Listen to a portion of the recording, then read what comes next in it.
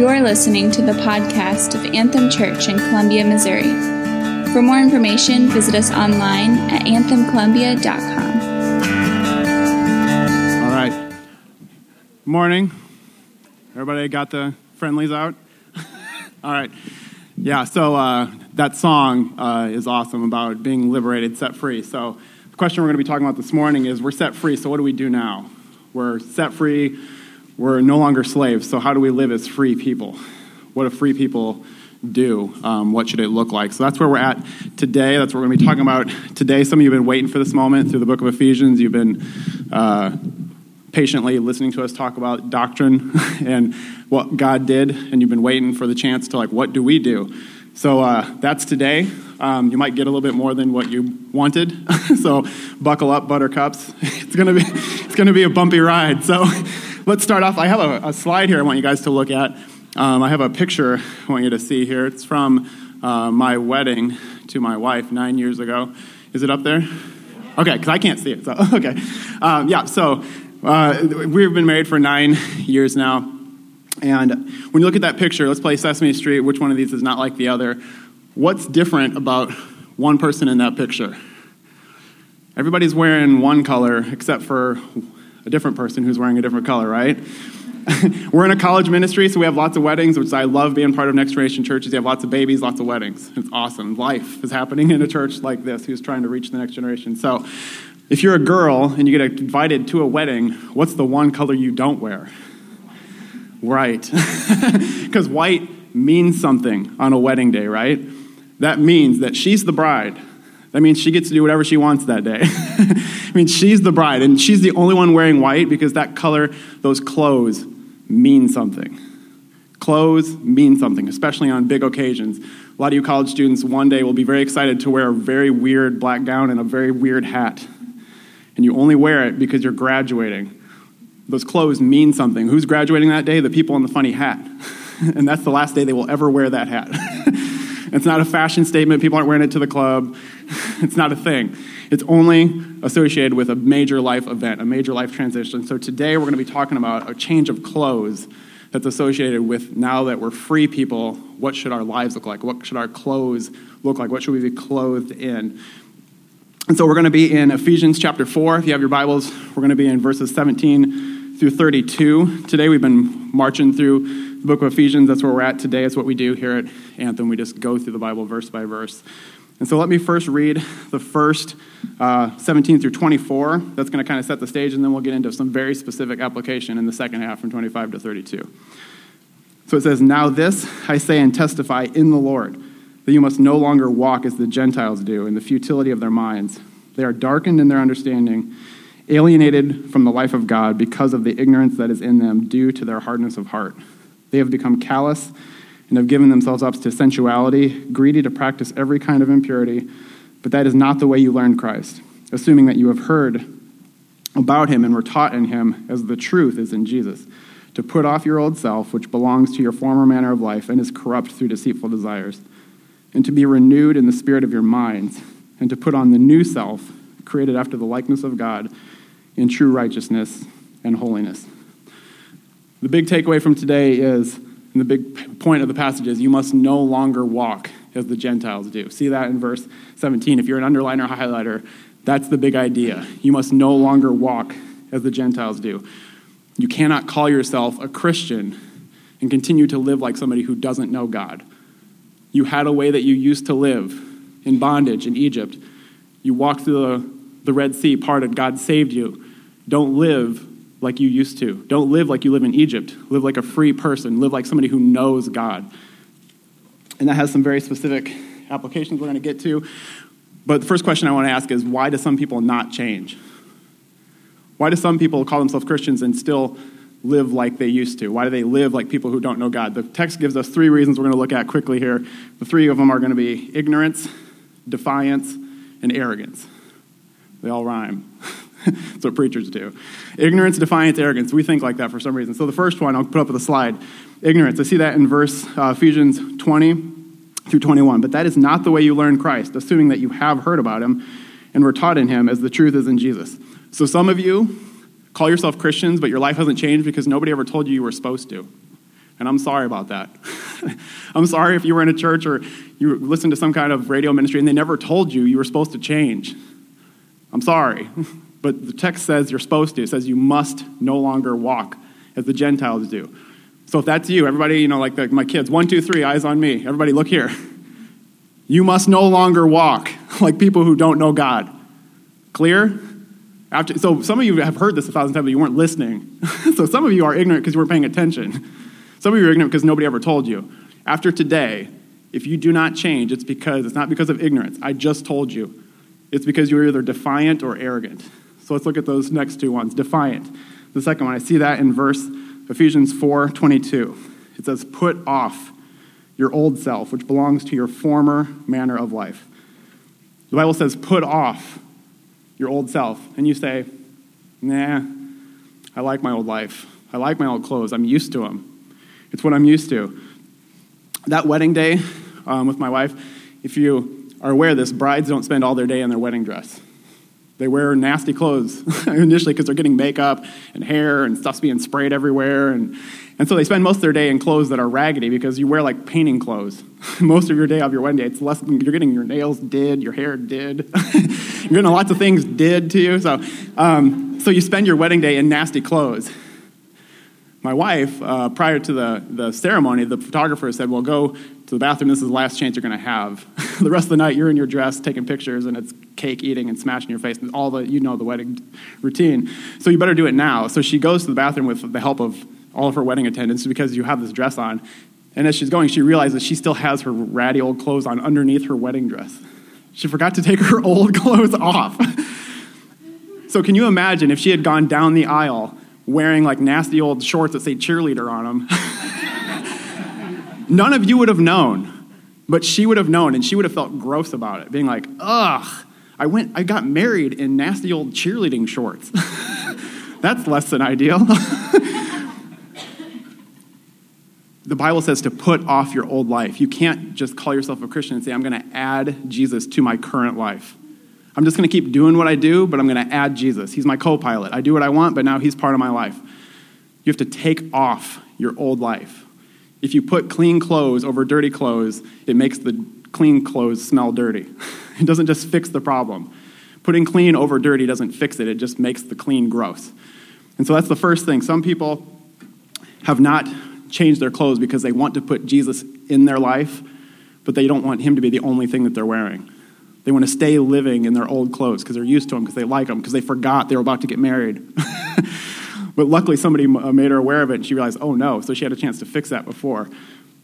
The Bible says you must put off your old self, which belongs to your former manner of life. Former. Do you have a life that used to be you?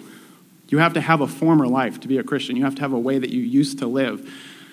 So your current life must become a former life if you're going to become into Jesus. If you are currently not a Christian, you need to put that life off and put on Jesus. So that's the second reason why some people haven't changed their clothes, because they like their old ones. And the third one is arrogance. I have a slide for that too. Ephesians 4:24, it says, put on the new self, created after the likeness of God in true righteousness and holiness. The Bible says, put on a new life. And you say, no thanks, I got it. I'll just clean these up. Can you imagine if my wife is in the bathroom prior to her wedding, realizes she has these nasty clothes on, and says, you know what, take the wedding dress off. Give me a Tide pen and some yarn. We'll stitch these bad boys up, and I'll walk down the aisle in these nasty old cheerleading shorts. That's what I'm going to wear for my wedding. Imagine if that's what she said. She's like, who needs a wedding dress? I have these old clothes, and I can get them clean enough that I'll walk down the aisle and nobody will be able to tell the difference. Yeah, they're ratty old clothes and shorts. Who would do that? No bride would do that. Special clothes for special occasions. You don't just clean up your old ones and make them look as nice as possible and call that your wedding dress. You don't just clean up your old clothes. And some people are trying to do that instead of putting on righteousness that God is offering. They just work so hard to clean up their old life and to fix it, and they call that good. But Scripture is saying put off, put on, off, on. Two things that need to happen in order if you're going to walk like somebody who actually knows God and not like you used to when you're in slavery. So that's the big idea, putting off, putting on. So we're going to get very specific. Some of these might not touch you, but there's 5 of them, so one of them probably will. So hang in there. So the first one is Ephesians 4:25, the first very specific thing he's going to talk about. Put off falsehood. Put on telling the truth. Very specific piece of clothes he wants you to take off. Very specific piece of clothes he wants you to put on. Verse 25 says, therefore, having put away falsehood, let each one of you speak the truth with his neighbor, for we are members of one another. In the Greek theater, they have actors who would go and they would play parts of people, but because they didn't have microphones and things, and because it was small and a bunch of people would want to attend, they would have to wear stuff on stage in order for people to see what they were doing. I have a slide of like the masks that they were wearing. You've probably seen them before. Is it up there? Okay. You've seen those before, comedy, tragedy, right? So this guy's wearing this big thing, like he's happy. I can see that from way back there. This guy's sad. I can see that from way back there. You wore a mask. And the word for those Greek actors, the word was hypocrites. That's the word, hypocrite. They were pretending to be somebody that they weren't. Only it was accepted because everybody knew that they were just acting. But that's where we get the word hypocrite from. When you act like something that you're not, you're being a hypocrite. You're acting. You're wearing a mask. You're pretending to be something that you aren't. And so many Christians wear a mask. Everybody you met today was fine. You didn't meet one single person who wasn't fine or good. Everybody is good. Everybody's fine, especially on Sunday. And some of you definitely aren't. And you know that you aren't. But you wear a mask because you want to put people out. You don't want to be genuine. It's too hard. And I get it. I get it. I'm a person. I know what it's like to have things you'd rather not talk about. But he's saying put off falsehood. Stop pretending that you're okay. Jake Each, a pastor in our network at Veritas Cedar Rapids, said it this way. Salt Company Columbia tweeted it out. If you want to follow them, they tweet great stuff every once in a while. Not because they don't tweet bad stuff, but they just don't tweet very often. But he said it this way. He said, it's okay to not be okay. It's just not okay to fake being okay when you're really not okay. That's a lot of okays. So I'll say it again because you got to follow through. It's okay to not be okay. It's just not okay to fake being okay when you're really not okay. It's not okay to fake it. When you do that, you give off an image in your connection group, in your community, that you're doing great. And people around you who are suffering don't know how to talk to you about it because you look like you're doing great, and they don't think that you would relate to them. Or they worry that they might not really be a Christian or that they're not doing very well. And unbelievers look at you and they're like, well, I know that I'm messed up, but this person is a Christian and they've got their life all together. I don't know if I could do that. I don't know if I could be like that. I wish I could, but I think they're a different kind of person than I am. And it's only because they're wearing masks. We need to put on telling the truth. And primarily what he has in focus here is tattling on yourself. You need to tattle on yourself. You need to tell the truth, especially in connection group, especially in community, because you make Jesus look awesome. Because you say, the Lord saves sinners, and I'm one of them. You make Jesus look like he's done all the work. You make him look important in your life because you actually rely on him. It's not something you did 10 years ago and now you're kind of coasting. You depend on him in the moment right now. And that only happens when you put off falsehood and you put on telling the truth. So that's how we deal with our sin inside. So it goes on to say how we're going to treat sin that we see in other people. So that's the second one, Ephesians 4:26 through 27. Put off apathy, put on anger. This is not one you're going to hear very often. For some reason, Christians forget how to read the Bible when they get to this verse because it says, be angry and do not sin. Do not let the sun go down on your anger and give no opportunity to the devil. For some reason, Christians read that and say, don't be angry. It doesn't say don't be angry. It says be angry and don't sin. It says be angry, but be careful, is what it says. And so many Christians read that as don't be angry. He's talking about it in the context of community. The verse right before it, he says, for we are members of one another. Therefore, be angry. And the reason why I chose the word apathy is because apathy is the opposite of love, not hate. People think that hate is the opposite of love, but hate still cares. Hate still has a horse in the race. Hate still cares, but apathy doesn't care. Apathy just turns you loose. Do whatever you want. What do I care? I love you too much to tell you that you're wrong. Put off apathy. Apathy is like grandparents babysitting. For some reason, grandparents babysit, rules just go away. There can be rules, but if grandparents are watching, it's ice cream for breakfast, it's stay up late, whatever, because grandparents' job is to what grandchildren? Their job is to do what to them? To spoil them, right? Why would you want to spoil something? Have you ever eaten spoiled food? It's horrible. Like, why is spoiling kids a good idea? Like, I don't know, if you've ever been near spoiled things, they're bad, they're rotten. That's what the word means. So anyways, apathy. Put off apathy. Like, rules matter. Sin matters, especially sin. And especially with kids. I have a lot of them. If you don't know me, I have 5 kids, and they're all under 7 years old. And they sin a lot because they're just like me. But they're really cute when they do it, unlike me. Like, I'm not particularly very cute when I sin. I'm a grown man, so it looks ugly. But when they sin, it's super cute. But it's still sin, and it matters. And it's not good enough to be apathetic, be like, it's so cute, or I love them so much. I mean, how could I possibly break their heart by telling them that they're wrong? If they are wrong, you can love them by lovingly telling them that they are wrong. Now, that's why it says be angry, but be careful. Because it's not just a license for Christians to be buttheads, because we've all seen that. Right? We've all seen Christians who just read, like, they don't even know this verse, but they just have to feel like they have a license to be angry at everybody for how bad they suck. And the problem is they're only half right. Like, most people do suck, myself included, but they don't love them enough to actually care enough to walk them through the process of what it would look like to change. So Proverbs 27, 5-6, I don't have a slide for this, but listen to this. It says, better is an open rebuke. This Proverbs 27, 5-6. If you're in community, if you're in discipleship, if you're mentoring somebody or being mentored by somebody, write this down. Proverbs 27, 5-6. Better is an open rebuke than hidden love. Faithful are the wounds of a friend, but profuse are the kisses of an enemy. You don't need to look out for people who call you on stuff. You need to look out for people who never question anything you do. The Bible says the most dangerous people in your life are the people who've never told you that you're wrong. If they're always supportive in the sense that they support everything you do without supporting you as a person, they just support whatever you do without question, those are the dangerous people to look out for in your world. The best friends you have are the people that say, I love you so much, I can't watch you be stupid right now. Or do you know you're being stupid? I love you so much, what are you doing? That's love. The Bible says that is love. That's what Jesus does. He shows up and be like, you're doing it wrong. Like, he loved enough to come and do something about it. Apathy would be if God just stayed in heaven and was like, meh, it's fine. I mean, they'll figure it out. Or it's not that big of a deal. I mean, it's cute. It's cute when my kids sin, so whatever. Well, I'm not going to send my son to die because it's not that big of a deal. It is that big of a deal. Jesus had to come and die for sin. It's not a small thing. And if you love someone, you can't watch sin destroy them without doing something about it.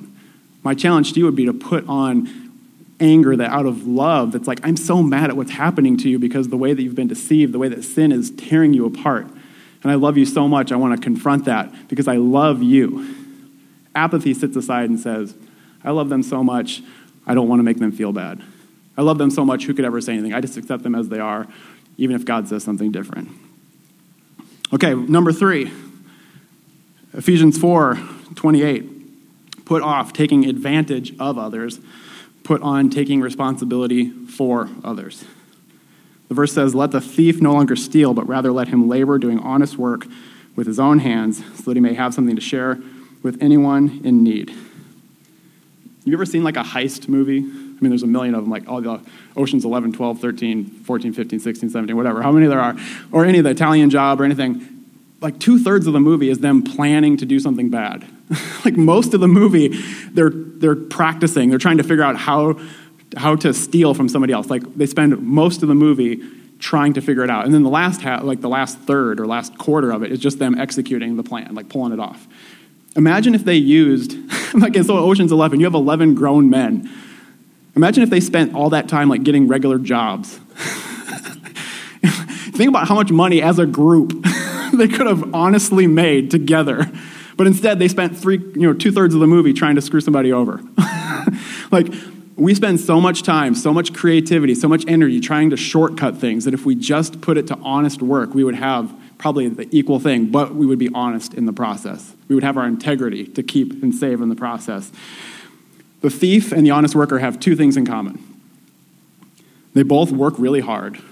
Like, it's hard work to steal other people's stuff. They don't just let you have it. Like, you have to work 2/3 of the movie just to try and figure it out. They both work hard. So does the honest worker. He works hard. She works hard. The other thing they have in common is they both want something they don't have. The honest worker wants food for his kids that he doesn't have right now, so he has to work hard to get the food so he can feed his kids. The thief wants the Porsche that he doesn't have, so he works hard to steal it from somebody else, because they're not just giving those things away, especially if it's somebody else's.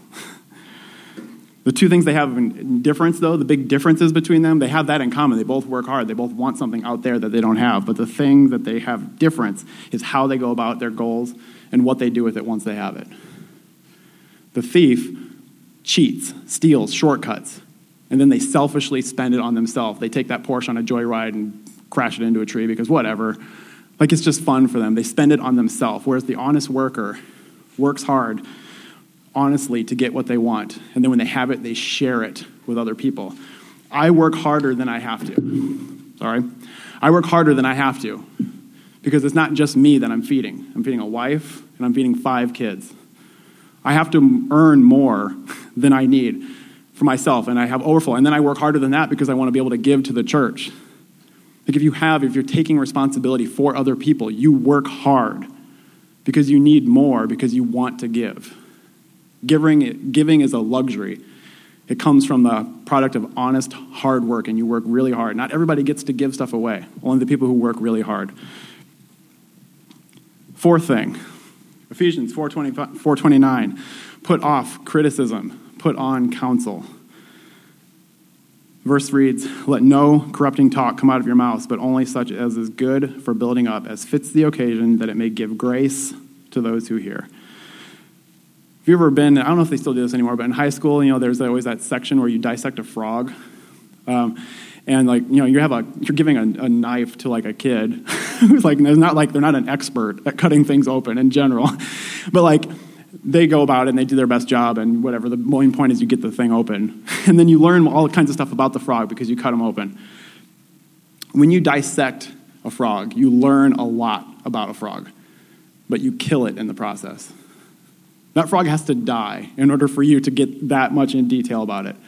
So you can learn a lot by dissecting somebody, but you will murder them in the process. You can tear somebody apart and isolate every little thing about them that you don't like about them. So this goes back to the other one. It's not just a blank check to go and rail on everybody for all the stuff you don't like. Anger from the previous example is surgical. If I'm mad at the sin in your life, the cancer in your life, I will cut you open carefully with precision because I want to get the cancer out. This is talking about just dissecting, just like a high school kid with a scalpel. You just kill people in the process of trying to cut them open. And it's critical, and it tears people apart. And for some reason, people feel like the best way to build other people up is to tear them down. You've heard that before, like I just need to tear them down so I can build them back up. Criticism doesn't build people up. So if that's your strategy for how you deal with your friends or your kids or your parents, it doesn't work. When you cut people to pieces, it doesn't build them up. Counsel builds people up. Put on counsel. What I mean by that is the verses say here, as fits the occasion, builds up, that it may give grace to people here. If your goal is to give grace to people, your counsel isn't just nice words like, oh, turn that frown upside down. That's not counsel. That's worse. Have you ever been sad or hurting and somebody says, well, there's kids in Africa who are starving? It's like, that's true, but that doesn't really affect my thing. Like, yes, other people have it bad too, so I guess my problem isn't real then, or it just goes away. That's not counsel. That's not giving somebody perspective on their situations. Counsel should be specific and timely. Specific and timely. To the person, to the situation. You shouldn't have just these broad, general things that you just throw at every situation that comes up. That's lazy. Christians should care more about their friends, to give them honest counsel as fits the occasion. It should make sense with what's going on in their life right now. Know the person, know the situation, give counsel. All right, number 5, Ephesians 4:30-32. Put off bitterness, put on forgiveness. And do not grieve the Holy Spirit of God, by whom you were sealed for the day of redemption. Let all bitterness and wrath and anger and clamor and slander be put away from you, along with all malice. Be kind to one another, tender-hearted, forgiving one another as God in Christ forgave you. God gets it. You've been hurt by people. legitimately. People have hurt you. They've sinned against you. I believe it. God gets it.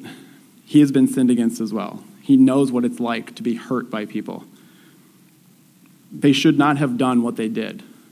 God agrees with you. They should not have done that. He agrees that it hurts when it happens. But you must forgive them. People who struggle with bitterness can immediately call to mind that person right now. The second I bring up hurt, you can hear the words that they said to you right now in your head. If you struggle with bitterness, you know exactly who that person is, and you know exactly what they said or did. You can see it. You relive it often. You think about it whenever their name comes up. You have to forgive them. Matthew 6:15 says it this way. I can't say it any stronger than the way Jesus said it. I have a slide for it. He says, if you refuse to forgive others, your Father will not forgive your sins. If you refuse to forgive others, your Father will not forgive your sins. If you call yourself a Christian and you have transitioned from the slavery to the freedom that is in Christ, you must forgive other people. You must free yourself up from that binding bitterness that is on your soul. And you have this person in a jail cell on your soul, and you just punish them and beat them up, and you're like, yeah, take that. You hurt me. I'm going to hurt you back. For most of you, that person has no idea that you're mad at them, and it doesn't hurt them at all. They're freely out there doing whatever they want, but you are the one who is bound up with all the bitterness and rage. You are the one who is enslaved to this bitterness that's inside you. You must put on forgiveness. And forgiveness is not a feeling. You don't have to feel great about them. You don't have to feel happy thoughts when their name comes up. But it is a choice to forgive. You make the decision, I forgive them. And as often as you think of it, you choose to forgive them. You make a decision. You say, no, God forgave me. I choose to forgive them. I'm not going to listen to my feelings because my feelings feel anger. My feelings feel hurt. And those are legit. But you have to choose to forgive. It says here that you do not grieve the Holy Spirit. You may still be grieved by the sins that have happened to you, but the Holy Spirit is grieved, but he still chooses to forgive. He may be grieved, but he still chooses to forgive. It still hurts God when you defame him, when you just walk away, when you treat him like he's nothing. It still hurts. He knows what that's like, but he chooses to forgive because he's made it. If you are forgiven, you forgive other people. That is a quality that forgiven people have. It's hard. It's not easy. It cost Jesus. It cost God his son. It cost Jesus his life. It's not easy to forgive people, but you have to do the hard work to do it. You have to be like God in that regard. So last thing I'm going to leave you with, that's a lot of specific application. It's like he's been waiting for 4 chapters, and now he just vomited everything he could think that you're supposed to do. So I get it. That's a lot. That's why I said you got to buckle up. It's a lot. I get it. Well, let me leave you with this. Why is your shower dirty? Your shower is dirty. Why? It cleans things, right? Why is your shower dirty? Because in order to get something clean, something else has to get dirty. In order to get something clean, something else has to get dirty. In order to get you clean, that water has to wash over you, and it goes down the drain dirty. That soap starts off clean. It gets dirty. Your shower gets soap scum on it because it's getting you clean. But it has to get dirty in order for that to happen. That dirt has to go somewhere. Jesus took on your dirty rags. He took on your sin. You have dirty old clothes. You have nasty old cheerleader shorts. I know that's a surprise for some of you, especially the guys. You didn't know you had old cheerleader shorts, but you do in this example. Jesus took those. Jesus took your dirty so that you could be clean. I want to throw that picture one last time up here of our wedding day. My wife is wearing white, not because she's pure, but because Jesus is pure.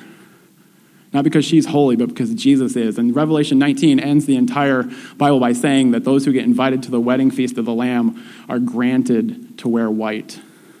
It's not their white clothes that they get to wear. That's why at weddings the bride wears white. She is symbolizing the end of all times when the bride is ushered to her husband, Christ. And she gets to wear white. It means something. Those clothes mean something. It means that Jesus let her have his clothes. But that meant that her clothes had to go somewhere. So Jesus took those on. He put on our dirty rags and put off his white clothes so that we could put those on and put off our old life. In order to get something clean, something else has to get dirty. We're not saved because we change our clothes. We're saved because Jesus changed his clothes. And if you put your faith in what Jesus did for you, that is what saves. And in light of that, your life should look like something. But we're not saved because we do any of this stuff today.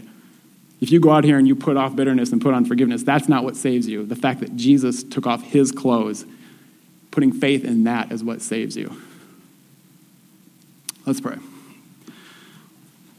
Heavenly Father, I thank you for sending your son to die for me, to take my dirty old rags and to work hard to earn white clothes so that he could give those to me, to make a trade. And what we wear means something. And if we call ourselves Christians, if we say we know you, it should look like something. We must no longer walk like we used to do.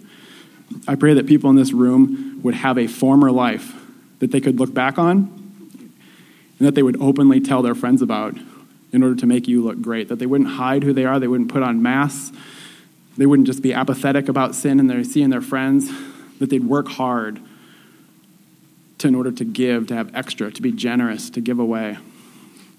I pray that they would be warm and counseling towards their friends, that they would know you, and through that knowledge they would share what's true with other people, building people up through grace, not tearing people down through criticism and just cutting people apart. And thank you, most of all, that you did all this for us, so that all we have to do is put our faith in your perfect putting off and your perfect putting on, and that through that we are saved. In your name we pray.